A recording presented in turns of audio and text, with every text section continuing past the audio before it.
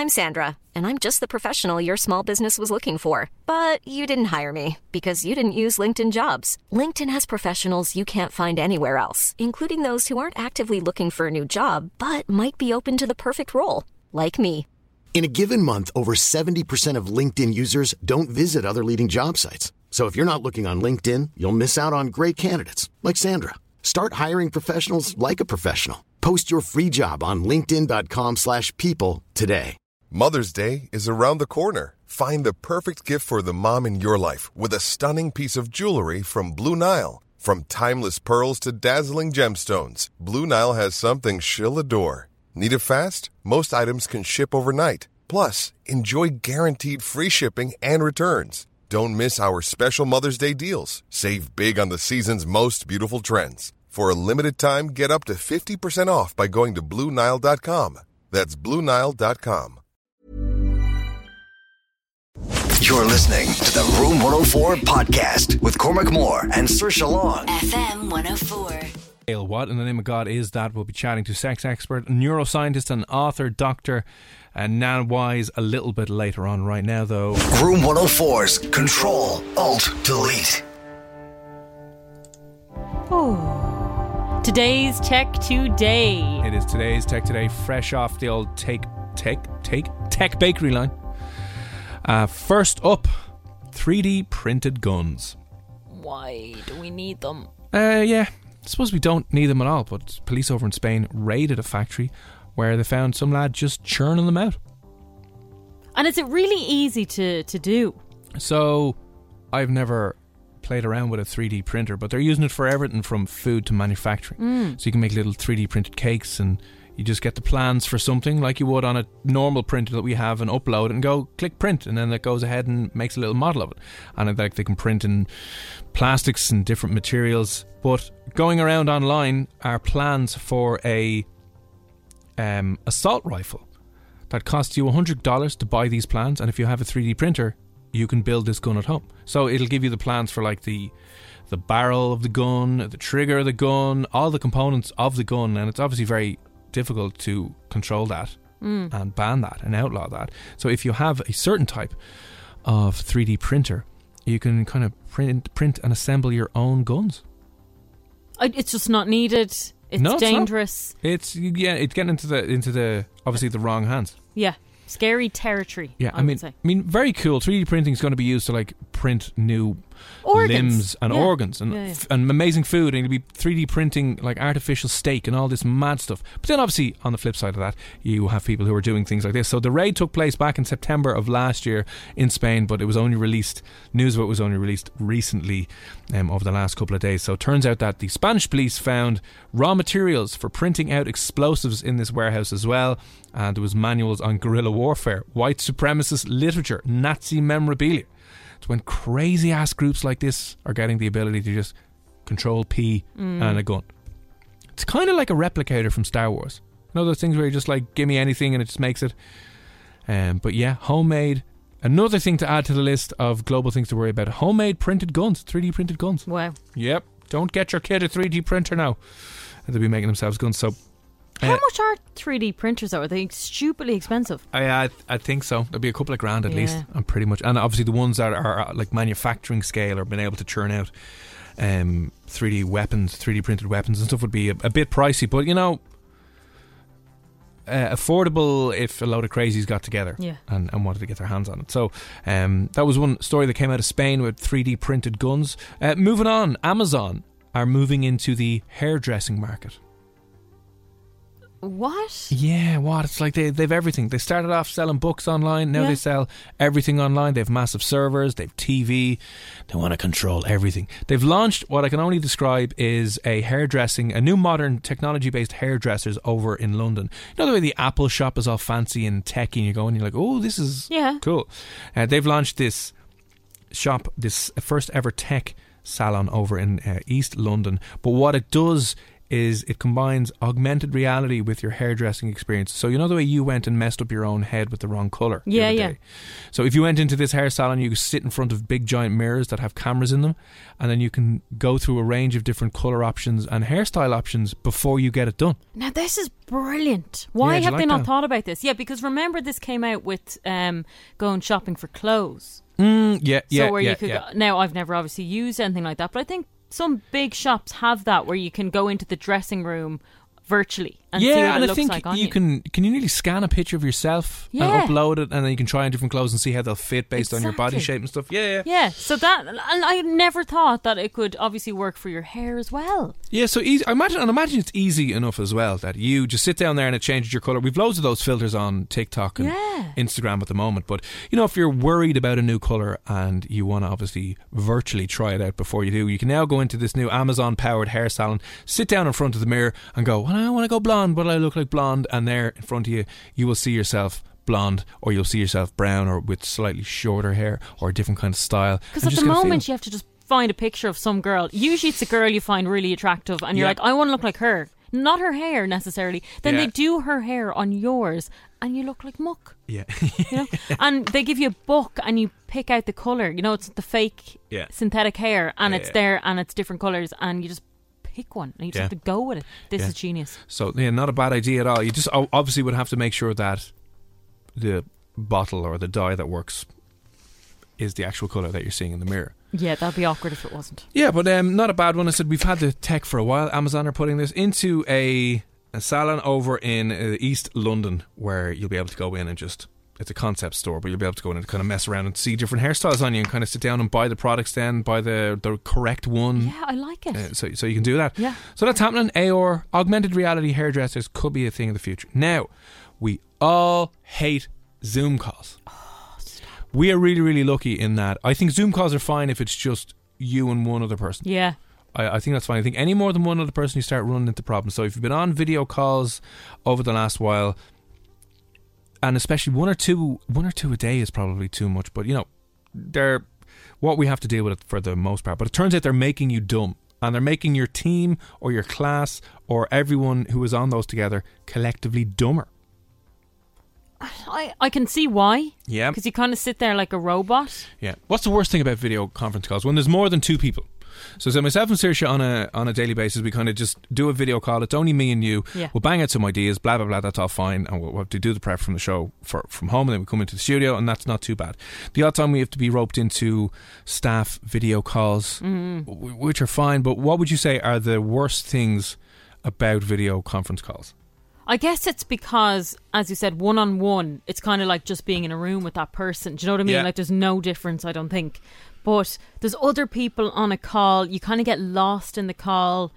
You kind of have to sit there more passively, and it's hard to get your words in because it's like, and then other people are talking over you, and you're like, you know what? I just give up. Yeah, that's actually what you've hit the nail on the head there, right? So Carnegie Mellon University Business School, a fairly famous business school over in the States, have conducted a little bit of research as to the problem with video conference calls, and that's the one thing I hate about them is you'll get these moments where no one's talking at all. Yeah. And then you get another moment where 7 people are all talking at one time. It's just it's chaos. Turns out that phone calls, if you were to do a group meeting, a group phone call is much better than a group video call. Oh, interesting. For creative problem solving. So if you are meeting up at work and you've got an issue that you need to sort out, if you've got an idea that you need to come up with, or you've got some campaign or some plan to do something, the problem is there's 2 different ways we synchronise our behaviour. Facial expressions and facial cues. So if someone wants to talk, maybe, you know, they're going to lean in, or if they don't have anything to say, they'll be leaned back, or they might, you know, if someone's got a confused look on their face, you might be able to tell, oh, they don't get this, and you can adjust your behaviour that way. The other way, though, is that we listen to how we talk. So there's the visual facial cues that we pick up on and synchronise. There's also the oral listening to the words in which we say. And because of the slight delay on video conferencing calls, and because the mics are terrible on your phone and on your laptops, we can't hear each other properly, so we aren't able to synchronise up our conversation properly, so we wind up falling out of sync, and it's so off-putting that no one just wants to bother anymore, because you, as you said, you go to say something, you're like, what about, and then it's, oh, sorry, someone else is talking, and it just creates this real tense, awkward, horrible environment where you can't actually get anything done. So the solution apparently is, if you have more call-based meetings with really good mics, so you can hear people talking and you can hear the rhythm of their voice and people are more synced up that way, that's apparently much better for coming up with solutions to your problems in school or in business or in college. That's interesting. And I will also say you're more rigid, I think, on Zoom calls, because you're kind of sitting in one spot, you're staring down a camera lens, so you might not react, your body language might not react like you normally would if you were in a meeting room. Do you know what I mean? Because even sometimes when you're in a meeting, you can get up and move around or whatever, and people know, as I said, you can see on someone's body language whether or not they have something to say, because you know when someone gets decided to say something, they're either leaning in or they might put their hand up and go, sir, sir.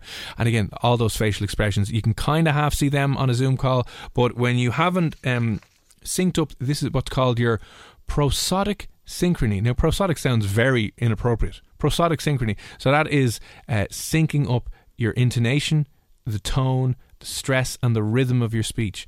We can't do that very well via a video conferencing call because of the delays, because of the noise in the room, the mics are terrible. So when that all falls off, the collective intelligence of the people you're on the call with falls away and you can't really get too much done. Yeah, no, I totally agree with this. Yeah. Because even creatively, if you're stuck on a Zoom call and you're staring down a screen, you're not really moving around, you don't feel like you can kind of look down on a piece of paper and start jotting down stuff. You're just more rigid. Yeah, because you can't. It's just a horrible experience when you try to pipe up because of that half a second delay. Because if you think about it, like, you're wired to wait a half a second to see, is everyone all right? And then you don't hear anything for your half a second and then you move on, but then by the time the delay gets to you or somebody else, it's just, and then you don't want to be that person in 5 or 10 minutes time on the meeting, so you've absolutely no idea what's going on, but you don't put your hand up or anything, you just kind of go like, yeah, that's fine, just have to go along with it. That's fine at all. So that is the case. So it's a case for trying to come up with better mic'd conference calls that are just audio as opposed to video. So that was a study that came out of Carnegie Mellon University, their School of Business, showing that your collective intelligence, your ability to problem solve with a team of people in a classroom or in a work setting, is unfortunately reduced when you're sitting on a video conference call, because we can't. I suppose it's the one downside to working remotely. We lose that immediate feedback from people on the conversation, and it's just it's not good, really, is it? Although, you know what, would you rather continue to do that or sit in traffic for an hour every day on the M50? I'd prefer the Zoom call, but I can imagine if you had to do a few a day, it's horrible. Because I think it's a little bit of a waste of time for the most part, and for that reason alone, I'm out.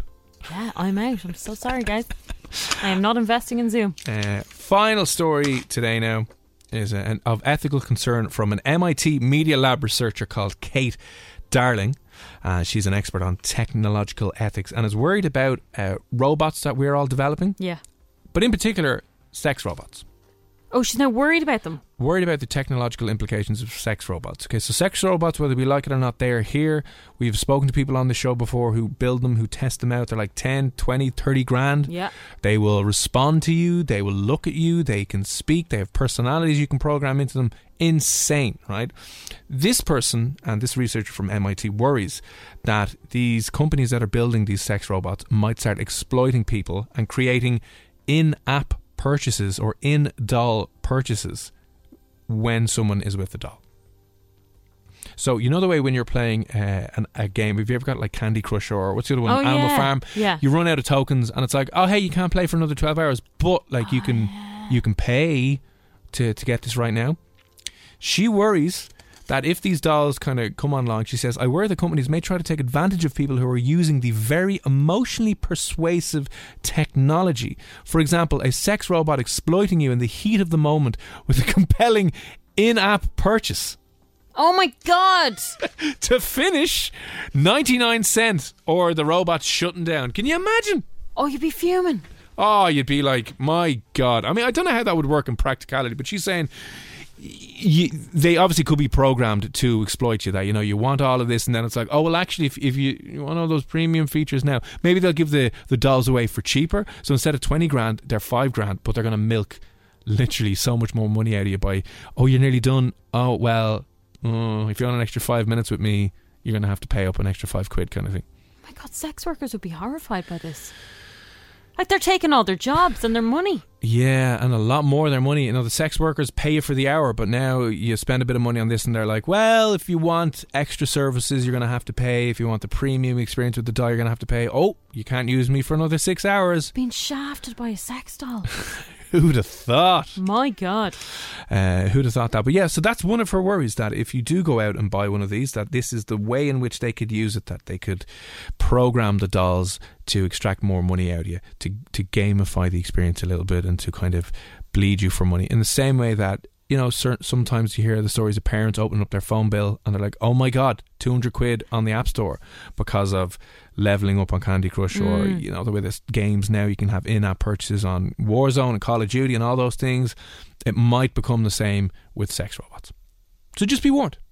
Maybe the problem is you buying the sex doll in the first place. And listen, each to their own. If you want to fall in love with a sex doll and use that and not have a relationship with a real human being, what are us women going to do? Buy sex male dolls. They're out there as well. We don't want that. They won't leave the wet towels on the bed. That's true. They won't leave the shaved beard trimmings in the sink. The only reason I'd be afraid of a male sex robot is that for some reason the thing gets like stuck, or there might be an emergency release button. Would there be? Imagine there wasn't. But imagine that, something went wrong and a bit of the thing went inside you or something. I'd just be afraid that the robot would be too robotic for my liking. Okay, and might break. Something might happen tragically. Right, yeah. Imagine you got pregnant with a little robot baby. Like, wow. My God, how did this happen? Robot baby. Be like, this is so weird. Comes out, it's got no legs and everything. It's just a weird torso. It's like, hello, Mom. I love you. Where is Dad? I threw him out years ago when I found a real human. Yeah, that'd be a weird TV show. But yeah, there you go. Watch out for the in-app purchases that might be coming in sex robots down the line. Speaking of sex, you're going to hear from a sex expert and neuroscientist on the science behind orgasms and this new thing called the G-scale. The orgasm G-scale she has created for women to help them improve their experience of pleasure in the bedroom. That's on the way shortly. Daniel Bloom now out of time. You're listening to the Room 104 podcast with Cormac Moore and Saoirse Long. FM 104. Football clubs over in England who are forming the European Super League and planned on, joining a few other European teams. Manchester United, Liverpool, Arsenal, Tottenham have this evening joined Manchester City in withdrawing from proposals for a European Super League. Chelsea, it doesn't seem, have officially come out and have left, but United, Liverpool, Arsenal, Tottenham and City have all officially pulled out from the European Super League. Woo! I've had to ask you to explain all of this to me during the break because I don't really understand it.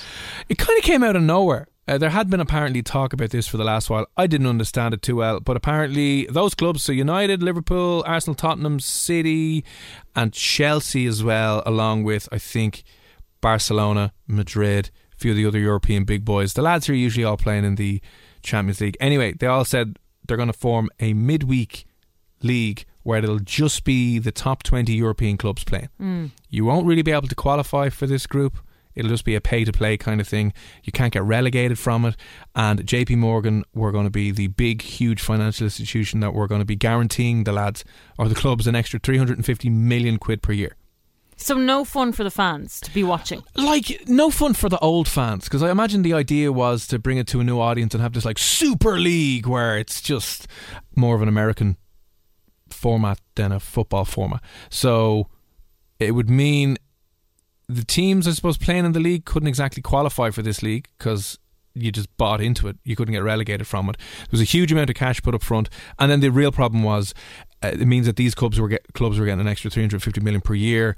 6 clubs in England would be 350 million better off every year, so that's obviously going to create a huge gap in resources and development and everything else. So the boys at the top would be far better off than the boys at the bottom. Now, do the players get paid more? Not that they need it, but I don't know if they would. I'm sure some of the players in their contracts. Now, some of the Liverpool players came out this evening as well and were like, yeah, we're not really up for this.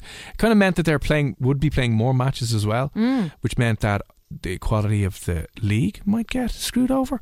And then a lot of the fans were like, this is just for money. There's no real reason to do this. Like, none of the fans were ever calling for this. And they were like, what's the point? But now the big foreign owners were like, oh, money. And then there's the other issue of, like, Barcelona's apparently like £1 billion in debt and lost 100 million last year. So they're like, what about money? And they're like, oh, okay. Yeah, it's hard to resist. Maybe we'll do money. So if you were a fan of one of those clubs that was in, United, Liverpool, Arsenal, Tottenham, City have officially withdrawn from the proposals for a European Super League. So that's happened. Also, there was a few people stepped down.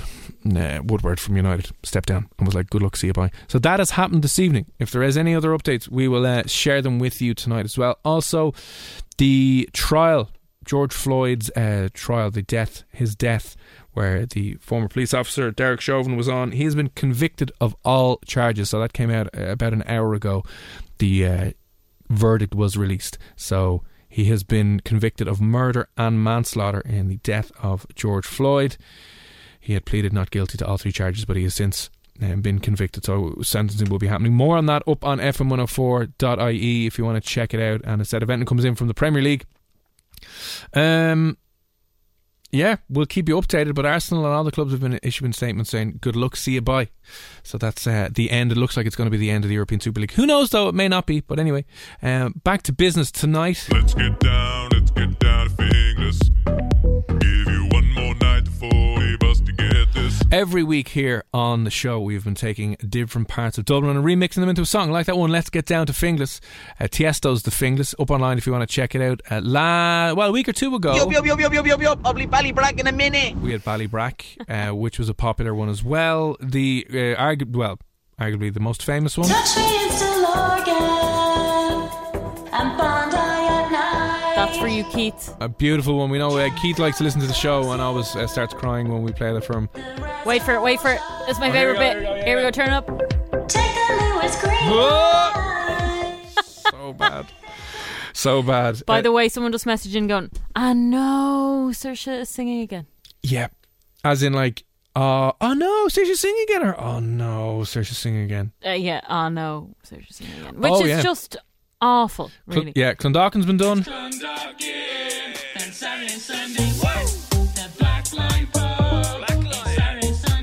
Like, I like to think they got progressively less bad as the weeks have gone on. I think, as I said, it's in the ear of the beholder. Like, you think that My Stillorgan song was terrible, It's and horrific, I genuinely thought that was one of the best, the strongest ones we've had. No. It probably got the most traction. A lot of people asked for it. A lot of people still reference that today. So I'm actually very proud of that. Then, of course, Tala got probably the most widespread. Oh yeah, Tala was a good song. That got played out at Tala Stadium, which we've mentioned. So this evening, we just don't know. This is going to be the final one we are doing for this foreseeable future due to unpopular demand. The final one and final area of Dublin we will be doing. So we've done Finglas, Stillorgan, Cabra, Tala, Drimna, Walkinstown, Ballybrack, Clontarf, Blanche as well, and Swords. Now, brilliant idea from Adrian. Adrian has said, do one of Dublin and get all the places in. Oh, like a whopper one. Yeah, a whopper song. Because this is our finale. It is our finale. You're putting the pressure on now. Yeah, finale. This needs to be huge. We need the best scaldy banger we can get. Oh God, that's. I'm still going with Mark McCabe, Maniac 2000. I know you're not going to agree with that, but I think that is just scaldy personified. Here's the only thing. Is there an instrumental version of Maniac out there anywhere? I'm sure there is, yeah. I don't know. I'm sure we could get on to Mark. Just ring him up. Oh, it's Evan McCabe. Oh, it's Evan Maniac. And he gets straight through to Mark McCabe. Well, we know people that know him. We know people that know him well. Al Gibbs wrote that song. Exactly. Dublin Wikipedia. Check it out. Al Gibbs, the legend from Freaks on Friday. So are you telling me that Al Gibbs would not have a copy of that we could use? No, because he says he hates it. And I think he burned everything to do with it. He does not hate it. He told us. He loves that he song. Does not. Deep down, he hates it. He goes to sleep listening to that every single night. You know it. No, do you know what he does beforehand? He's rapping in the mirror. She might have better, yeah. What are you doing? Nothing out. Nothing out. Sorry. Is there I don't know, is there a instrumental version of Maniac 2000? Who knows? But no, that's not a bad idea. Okay, listen, Avian, our nurse friend, came on last night and she wanted Malahide done. She did, but she wanted Coldplay Paradise, okay. which is grand. I mean, it's a fine song, I'm a fan of it, but not for our last Scaldy song. This, come on. This is one of the older versions, isn't it? On the dance floor. Oh, it's an old version. I remember recording this onto a tape off the radio back in the day. Did you actually? Yeah. And then one of us idiots would come in and go, that was Maniac. I was like, shut up, will you?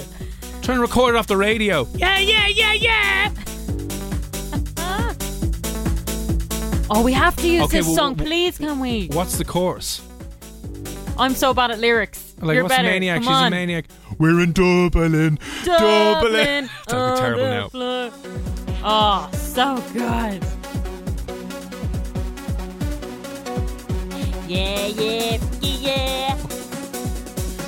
She's in Blanche's tent. Oh, I don't know. Yeah. Okay, listen. Blanche. Blanche Tala, Crommelin, Blanche Tala. Rialto. It wouldn't make any sense at all. It would just be different towns thrown in. Like, with Maniac 2000, there was a story. You know, she was walking across a dance floor, she was dressed to kill. There was a bit of a narrative to it. That's what made the song so special. Instead of just throwing in random ones going, Tuliri! Kill Barrack, Tuliri, Tremna, Cromlin. Oh, yeah. Instead of Maniac, kill Barrack. Oh, you could just do Kilbarrack. So we'll drop all of the other Dublin towns and just teasing Kilbarrack on dance floor. Yeah.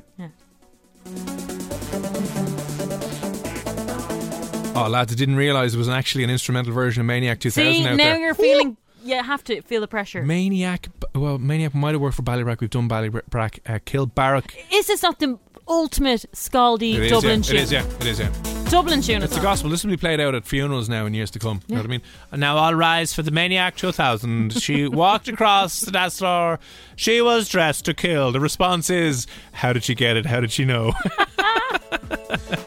We offer each other the Mark McCabe. Praise to you, Lord Mark McCabe. That might work. Okay, if you want Maniac 2000 for a Dublin anthem remix, we'll try and squeeze in your area. Or something completely different. If you want Malahide, Portmarnock, or if you want Crumlin done, or if you want Terranure, or I'm trying to think of places. Meads. Rush, Lusk, Donabate, we have not done. Scaries, have we done Scaries? We have not done Scaries. No, we haven't, no. Sorry, there's loads of places in Dublin we haven't done.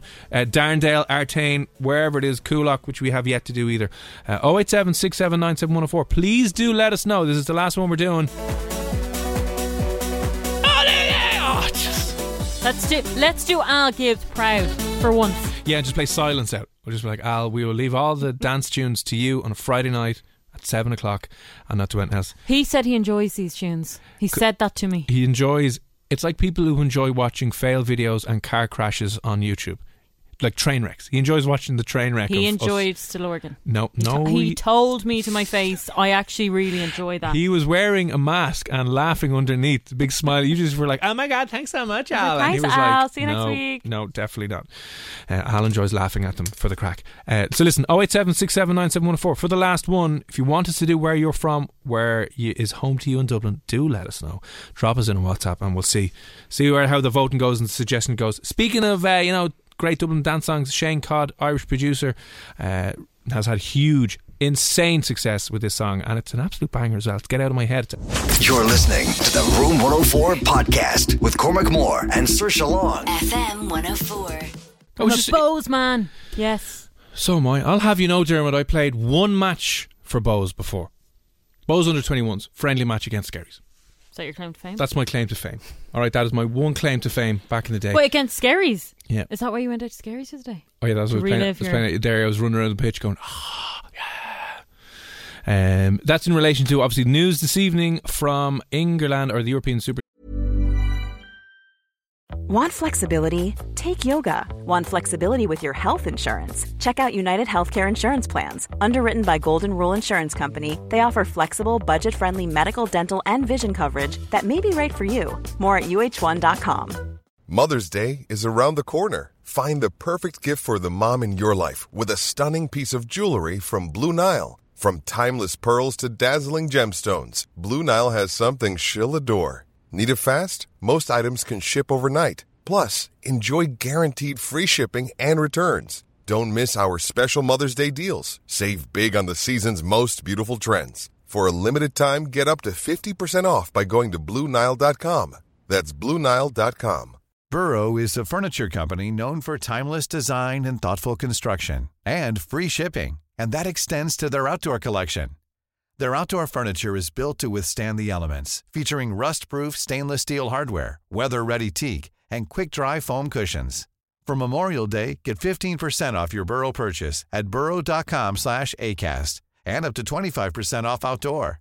That's up to 25% off outdoor furniture at burrow.com/ACAST.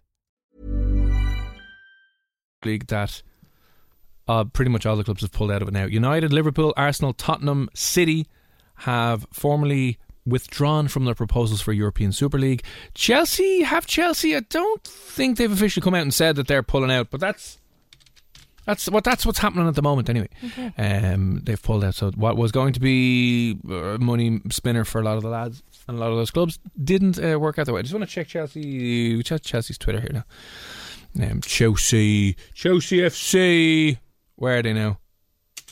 Am I spelling Chelsea right? How does one spell Chelsea? There's no A in it, is there? There's no A. There we go. Well, there is at the end, obviously. Have Chelsea released anything an hour ago? No, they haven't released anything yet. So they officially haven't come out, but apparently they are going to do that. So, listen, don't worry, we support. We. Well, someone else just wrote in there, Irish football is rubbish. Hang on a second, Irish football is not rubbish. No, I would. We support Rovers. We got played out in Tallaght Stadium. Oh yeah. Yeah. Sorry, I support Rovers. Wait, was it Rovers we got played out in? Yeah. Okay. Tallaght Stadium, Shamrock Rovers. Yeah. Great old crack. And in fairness, a Rovers Bows match in either Tallaght Stadium or Dalymount is insane. Well, I'll sing live for the next one. There you go. Sergio's going to be there in the middle of the stadium when we get back to normal. Sergio will be singing live in the middle of Tallaght Stadium. Honestly, that would be a dream come true. That'll probably cause riots, in fairness, and they'll be understandable. Oh yeah, they'll be like, "What are you doing?" It'll be one of those things that I don't notice it's happening around me. I'm just in my little bubble, being like, "Okay." You think everyone's cheering you on? Yeah. Anyway, we have to move on shortly, but we're doing one final song for An Area of Dublin. So we've done Finglas and Slorgan and Cabra, loads of different places. So if you want us to remix your area, where you're from, where your home is for you, into a song, a nice dance banger, a nice scaldy banger, the scaldier the better. Let us know where, who's famous from that area, why we should include your area, and if you've any ideas for songs as well that work well with your name, like Ayo Captain Jack, Bring Me Back to the Ballybrack was good, and Let's Get Down to Finglas worked very, very well. So one last time we're doing that this week. Suggestions, please drop us in a WhatsApp. On the way next, though, sex expert, neuroscientist and author Dr. Nan Wise will be on to talk about the orgasmic G scale, what exactly it is and how it can improve drastically your experiences. You're listening to the Room 104 podcast with Cormac Moore and Saoirse Long. FM 104.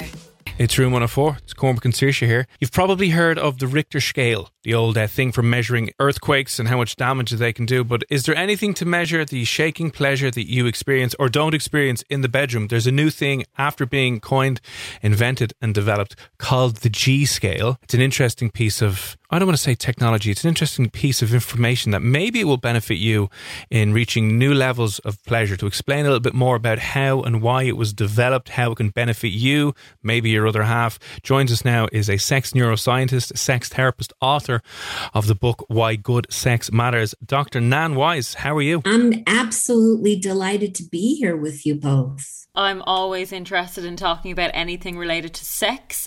What exactly is this that you have created, developed or looked into? What we've created is a tool to help women explore their sexual experiences. So we ask them questions about how they like to be stimulated, what's the quality and satisfaction of their orgasm. And they get feedback developed by me based on my research about how they can expand their pleasure zones. So what they can implement to be able to create more sexual pleasure without striving to have an orgasm, because that's like the worst thing you can do. You don't want to strive to a bigger, better orgasm or even an orgasm at all. It's really about understanding how our sexual selves work and learning how to work them better. So this was based on research that I did that mapped the projections from the various genital places for women. And we also did the same thing for men. And what we discovered, which makes sense based on the anatomy, because they're all these different regions are served by different nerves, like for example, the clitoris versus the internal vagina. Well, the vagina is internal anyway, but anterior wall of the vagina, the cervix, the nipples, which we don't consider often as genitals, but they all wire into the same place in the brain that I've termed, it's called the genital sensory cortex, but I call it the brain's crotch. And it's actually tucked in right between the two hemispheres. So the more different inputs that you get from the various genitals, the more you get overlapping and bigger activation in this ground zero for our receiving pleasurable sensation. And this actually is true of men too, although the G scale is not designed for men. Men can expand their pleasure by expanding how many different zones they get activated. And the other piece of it, which I think is the biggest lead story of my dissertation research, is that using your mind to focus on sensations and to imagine pleasurable stimulation can light up your brain like an orgasm. So we want to help women learn how to navigate increasing and expanding the different zones that they're getting stimulation and using their minds to be in the moment, to be receiving the sensations, maybe even fantasizing if they want to, but tuning the mind into the body channel. So this orgasm G scale, which has been developed, I'm having a quick look at it here. I know it's obviously an outline. It starts off at level magnitude 1, 2, 3, 4, 5, and then G plus, which I imagine is an earth-shattering experience you have in the bedroom. But can you explain maybe what would be a magnitude 1 on the orgasm G scale? Well, a magnitude 1 would be maybe a woman masturbating by just kind of manipulating the external clitoris and having her mind maybe be distracted. So it's just one zone. It's the inputs from the pudendal nerve. I'm getting a little technical here, going into the genital sensory cortex. And if your mind is not actually on the sensations, then you're not going to have probably as fulfilling or enjoyable experience, whether or not you have an orgasm. Orgasms are almost kind of like not the point. It's experiencing the pleasure. So that would be a 1. Would you like me to go to the top? Oh, please take us through, yeah. So the highest level would be where a woman is receiving inputs from the clitoris, the vagina, also the G-spot, which is not a spot, by the way. It's the clitoral urethral vaginal complex, which is the anterior wall, the belly side wall of the vagina. If you get stimulation there, you're pushing up against the female prostate and the internal clitoris. So then you're getting all those other inputs, plus a bit of nipple stimulation, which goes right to the same place, and a mind that's in the experience. So that all of those inputs, it's really more of kind of expanding the inputs. So like if I think of it more as kind of going more expanded from just the clitoris and your mind not really being there to all these different delicious sensory inputs from your genitals and your nipples, which are wired that way in both men and women. Although men don't always experience it as erotic, but it's like learning how to play all the different keys on our instrument.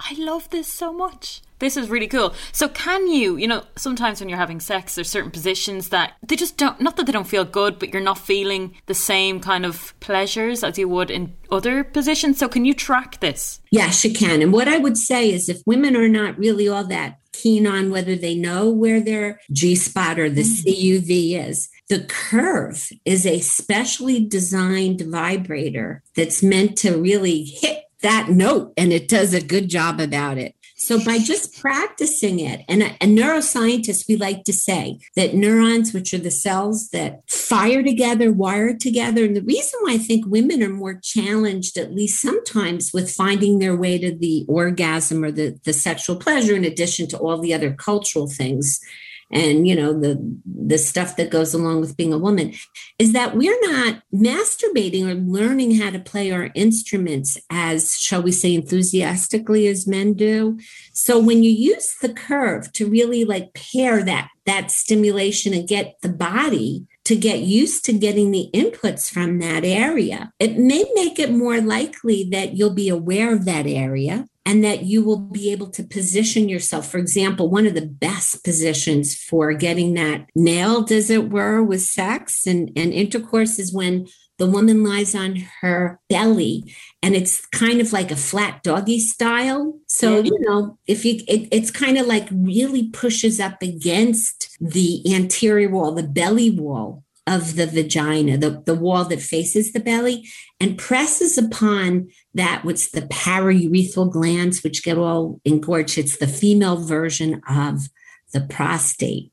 And also the legs, the internal clitoris is there too. So it's the CUV, clitoral urethral vaginal complex. And oh boy, that's lots of fun. Do women, and I know it might be slightly difficult to measure, but do women experience better orgasms than men? Well, I think I would know a little bit about that as a woman, but I've never been a man who had an orgasm, so it's hard to say. I will say, having, you know, we've done pretty much the biggest sort of research into the orgasm brain. My experience is that women's orgasms are longer in general. Now, also, I've studied the brains of women who have multiple orgasms. I think women have incredible capacity for sexual potential, and I think men do as well. But I think one of the things that, you know, until we know what's possible as women, and that we realize that even if it might be a little bit harder for us at first to find our way to orgasms, guys, they can find it pretty quickly. Usually, you know, the penis is an Audi. It's kind of hard to miss, as I like to say. So I think we, you know, as women, I think we have incredible sexual potential. I will tell you, contrary to what you hear, like you think, oh, menopause, it's time for women to sexually retire. I had a research participant who donated 2 orgasms in a row in my lab who was 74 years old. She was fabulous. She had 1 orgasm by stimulation herself, and the other one, her partner had to reach into the scanner. No easy feat. And this woman, who actually was never kind of developed sexually until she got a divorce after her kids left, she's bloomed into this amazing sexual creature. So I think it's really important for people in general to know pleasure is not a luxury, it's a necessity for a well-balanced emotional brain, as I write about in my book, and that the kind of pleasures that I call healthy hedonism are the things that we get that feel good and are good for us. So masturbation can be really good for us. Having sex with people who we have nice connections with can be really good for us. So it's about really using our bodies in a way that promotes healing and well-being. And okay, as you said, guys' organs on their outside, you know, it's kind of easy for them to maybe come. But girls, a lot of my friends would find they don't orgasm. They don't really have regular sex if they're not orgasming. They couldn't be bothered with it.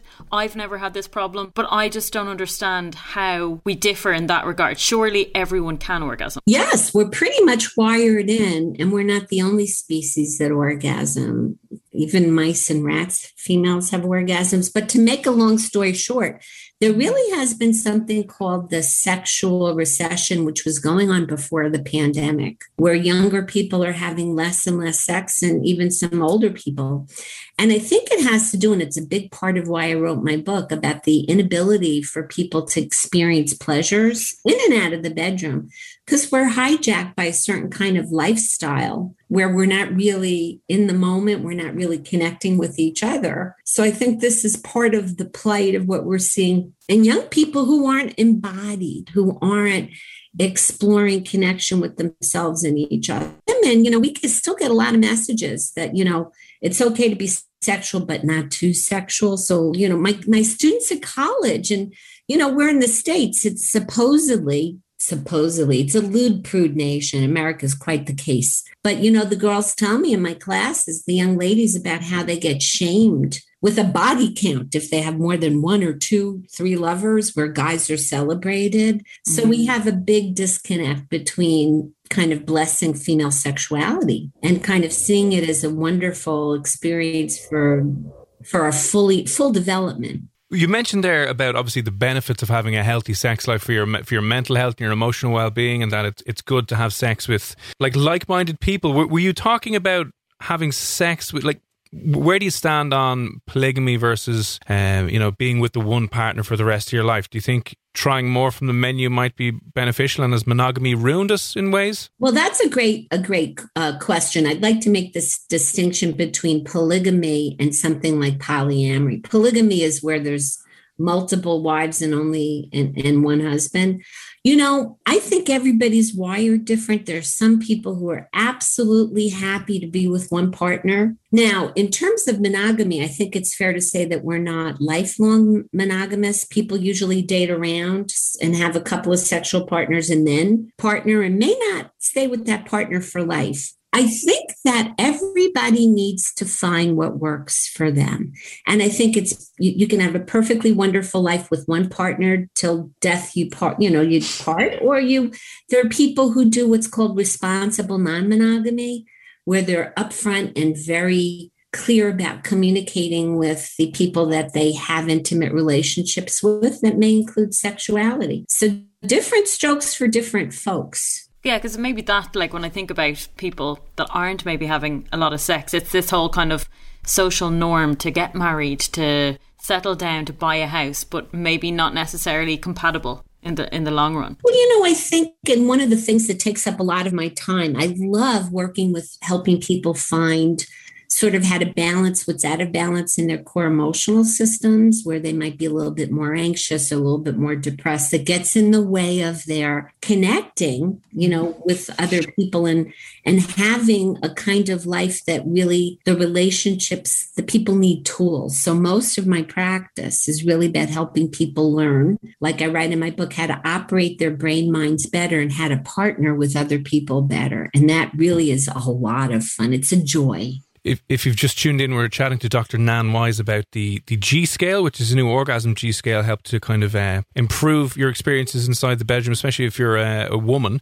And before we let you go, because thanks for giving up your time tonight, we appreciate it. We could literally talk about this for hours. What one tip would you have for maybe there's a woman listening now who'd love one small little tip that she could use to apply to her own sex life or to just improve slightly her orgasms? That's a great idea, is to kind of tune into the body channel more and be kind of attuned to, we have thoughts in our minds, we have emotional weather, and then we have these bodies that if we embody and we pay attention to sensations, whether it's when we're having sex or whether we're connecting with other people, we're going to be a lot more present. And that's where the fun is. And if your listeners have any questions or want to book a free 15-minute meeting with me, they can go to my website, AskDrNan.com. Doctor spelled out with all the letters. Well, listen, Dr. Nan Wise, an absolute pleasure. Ton of gold and important information there. As you said, AskDrNan.com if you want a little bit more information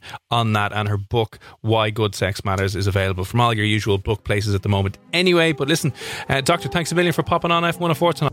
You're listening to the Room 104 podcast with Cormac Moore and Saoirse Long. FM 104. A lot can happen in the next 3 years. Like a chatbot may be your new best friend.